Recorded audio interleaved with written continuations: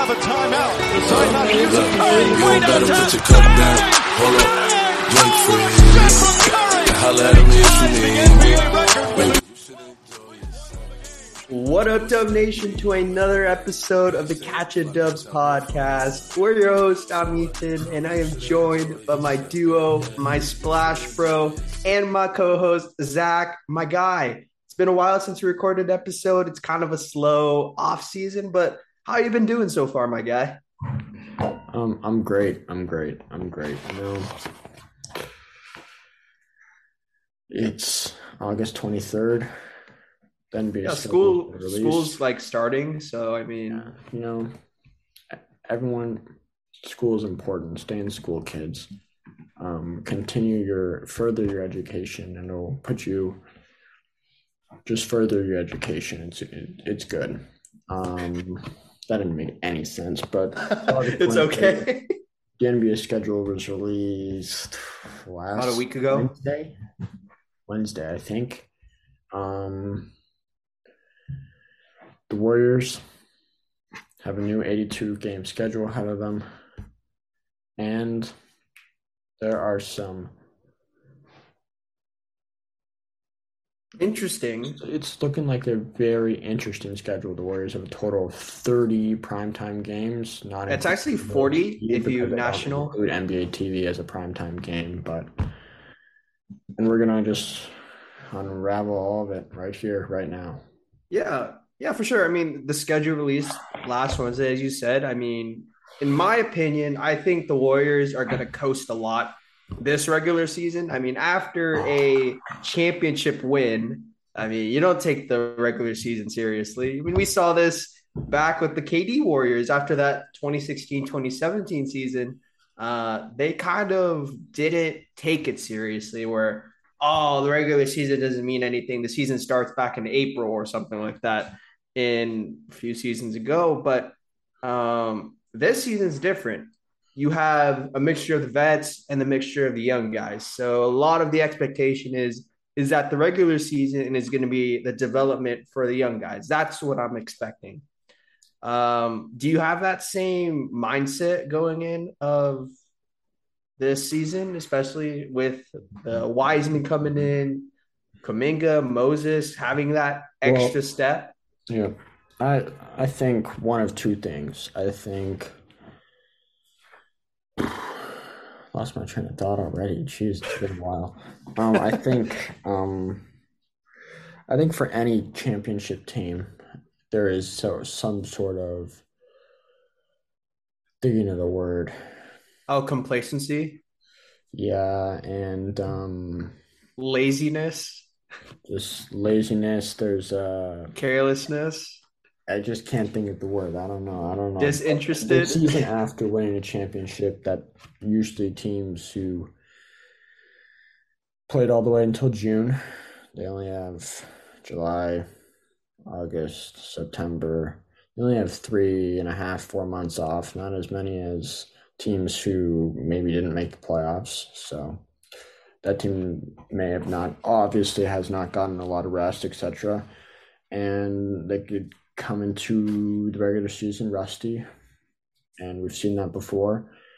Do I think that the Warriors are gonna turn into the 2020-2021 lockdown season Warriors where there are no fans and they didn't make the playoffs and they lost both playing games? No. Do I think it's going to take some time for this group to mesh? Yes, because the Warriors are obviously relying on more young players this year. But I think, like I said in previous episodes before, we were in the same position in last year, and all Warriors fans were complaining about not doing enough, and they only signed Otto Porter Jr., Andre Iguodala, and Nemanja Bjelica, and then what happened? They won the championship. I mean, but the Warriors, they're going to be going into training camp with a roster of Steph Curry, Klay Thompson, Andrew Wiggins, Draymond Green, Kevon Looney. That's probably the starting lineup, and then a bench of Jordan Poole, Dante DiVincenzo, who they signed to a 2-year deal, Moses Moody, Jonathan Kuminga, and James Wiseman. Then you add in the rookies that they drafted, Ryan Rollins from Toledo, Patrick Baldwin Jr. from the University of Milwaukee. Then they bought out JaMychal Green got bought out from Oklahoma City, and who was playing with Denver last year, and he signed with the Warriors. And then you're going to have players who were on the roster last year who could make that GP2 type leap when Quinndary Weatherspoon, and then another rookie that the Warriors picked up in Lester Quinones, who could also be a two-way player, Guy Santos, who they drafted, guys who played in Summer League. So they're going to have more of a youth movement, it looks like.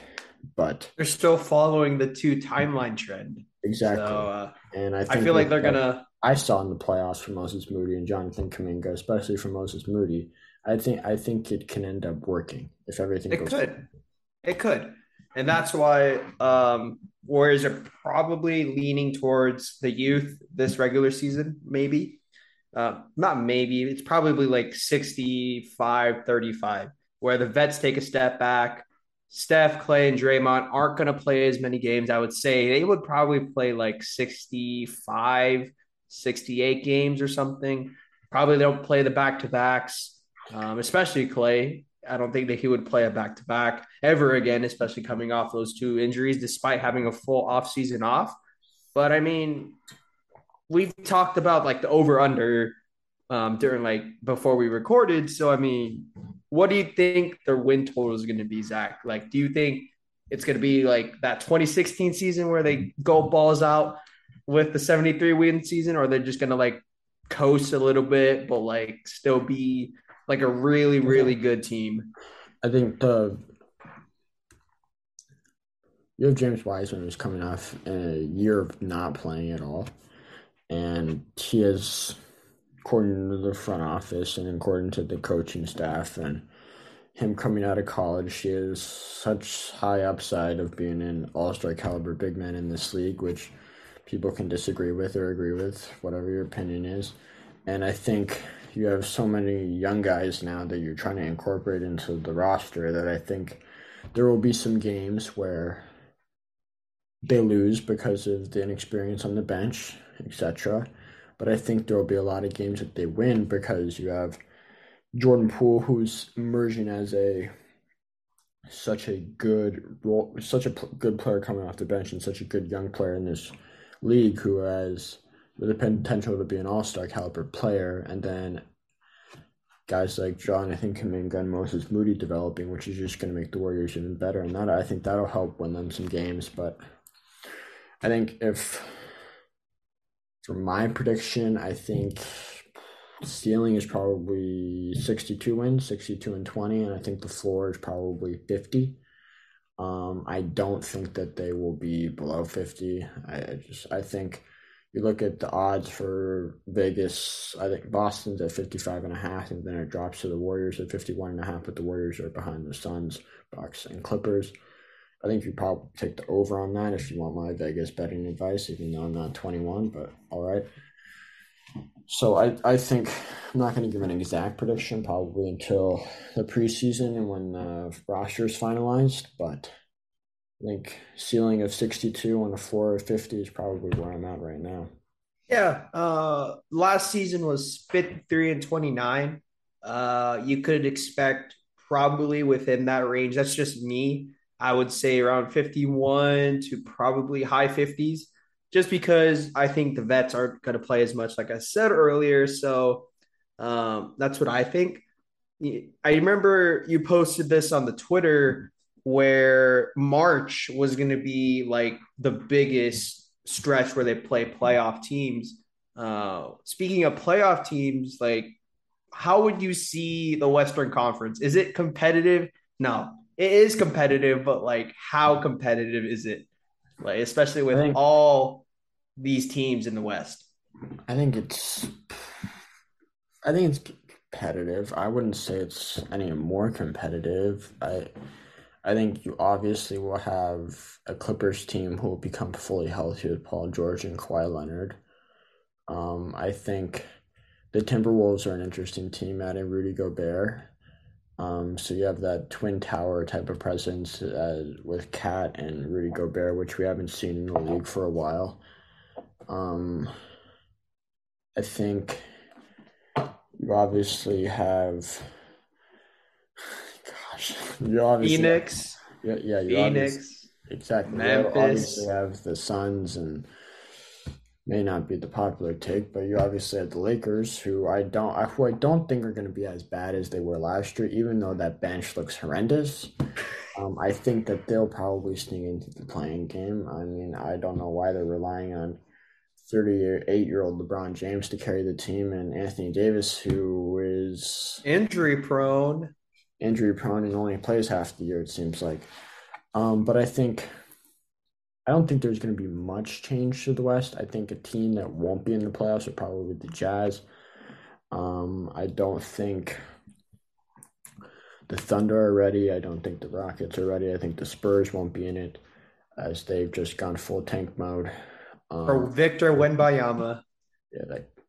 He really does look like Kevin Durant mixed with Rudy Gobert. Yeah, exactly. And Chet Holmgren's body. There you go. I think the Blazers could be an interesting team, but I think if I was going to choose 8 playoff teams in the West, not including play-in, probably be the Warriors, the Clippers, the Suns, the Grizzlies, the Mavs. That's 5. Mm-hmm. Denver Wolves. Denver. And I think you could either choose, and I think for that final spot, I think it comes between 3 teams, in the Blazers, the Pelicans, and the Lakers. And I think it's hard to not look at the Pelicans, because the Pelicans, they give the Suns a run for their money, and that was without Zion Williamson. And you have a healthy Zion Williamson, that can be a very good young team. So I think that's how you look at the West. And I think if you were going to include that Lakers, Pelicans, Blazers, Kings, all those teams are playing teams probably. But I think the West will be competitive. Do I think the Warriors will be a bottom? Oh, heck no. No way. Your team in the West, bottom of the playoff picture? No, I think the Warriors will probably be up in the top 5, top 4 for sure, with barring injury. If no injuries happen, if everything goes according to plan and they're all healthy, I think it's a top 4 of the Warriors, the Nuggets, the Grizzlies, and the T-Wolves, just because Rudy Gobert being that regular season like buff or something. T-Wolves, the Clippers, all those teams I think will be top 5. That's probably the top 5 in the West, if we're being honest. The Warriors, Grizzlies, Clippers, Nuggets, T-Wolves, or Mavs. Those are probably your top teams in the West as of right now. Yeah. I mean, it's going to be a great season moving ahead. So, I mean, we got to wait till October 18th for the Lakers game against the Warriors. Ring night, banner ceremony. Can't wait for that. I mean, it's $400 for nosebleed seats. Joe Lacob is crazy for that. He probably needs that money to pay for all this luxury tax, because the Warriors are paying like what, $300 million in luxury tax. So if you somehow get tickets to that game, you should probably resell it or something, because you might get $100 or something out of it. So it was a pretty slow news day or days, but we have an interesting thing, or I don't know, it's like a rumor or something. Oh dear. I mean, it's an interesting bit, but Stephen A. Smith, I don't know where he got this source from, but to keep it short, just to summarize it, he stated that Jonathan Kuminga is having attitude issues, where he's just kind of like, oh, he doesn't really care, or like he's not trying as hard. Because we kind of seen it in Summer League, right? Where Jonathan Kuminga thinks he's too good for the Summer League and he's just not really trying as much. Like, what do you think of that report, Zach? Do you think you just take that with a grain of salt, or do you think there's like some validity here? I don't know what to take of it, honestly, because I don't think I'm going to turn into conspiracy theorist and private investigator really quick, but I don't think Joe Lacob leaked that. I think it's not evident that Jonathan Kuminga has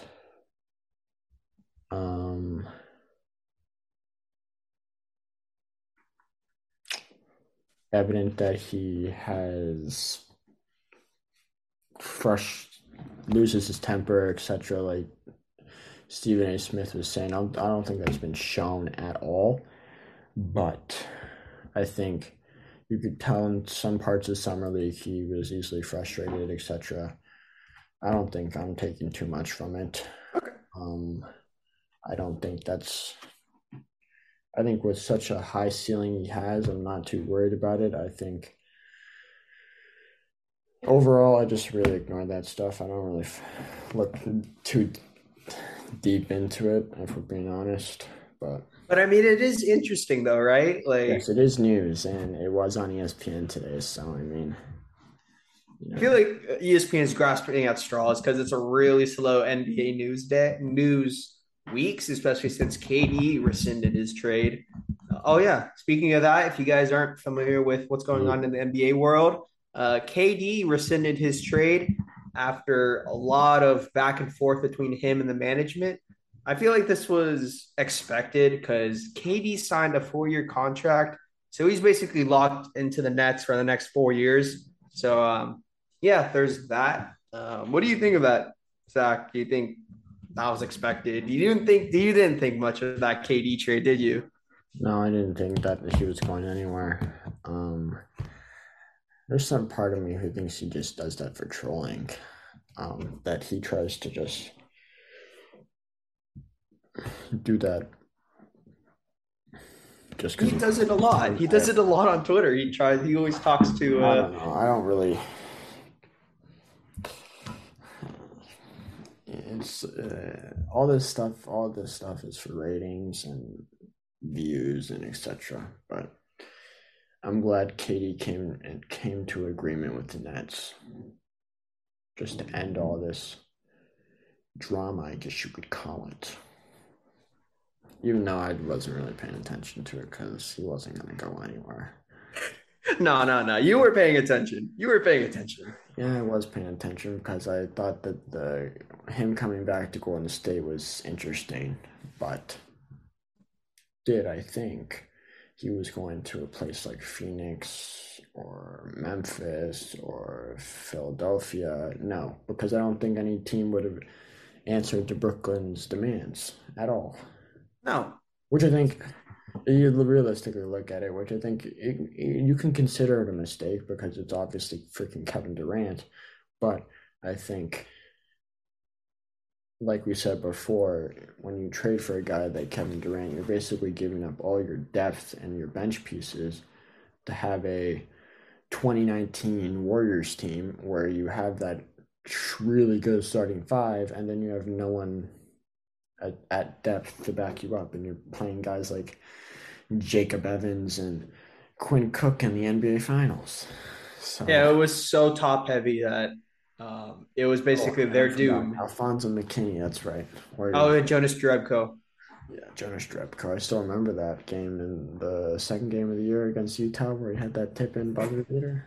Yeah, that was good. That was a good one. Yeah, so obviously we still have just over a month and a half left till the Warriors kick it off. So probably sometime in September is when preseason starts. Obviously, I think the Warriors are going to Japan, so that should be fire. I will not be waking up at 3 a.m. to watch preseason games, though. So. Me neither. No one is in the States, unless you're like dedicated or you're like you live in Japan. We're dedicated, but we ain't 3 a.m. dedicated, folks. Oh, yeah. We're talking preseason? Come on now. But that'll conclude episode number 107 of the 107. I'm pretty damn sure it's 107. It is 107. 107 of the Catching Dubs podcast. Appreciate all you for sticking with us, staying tuned during the dog days of the off season. We're almost there, folks. The 2022-2023 NBA season. The Warriors looking to go back to back. No jinx. Follow us on Instagram at Catching Dubs Pod and on Twitter at Dubs Pod, and we'll catch you in the next one. Peace out.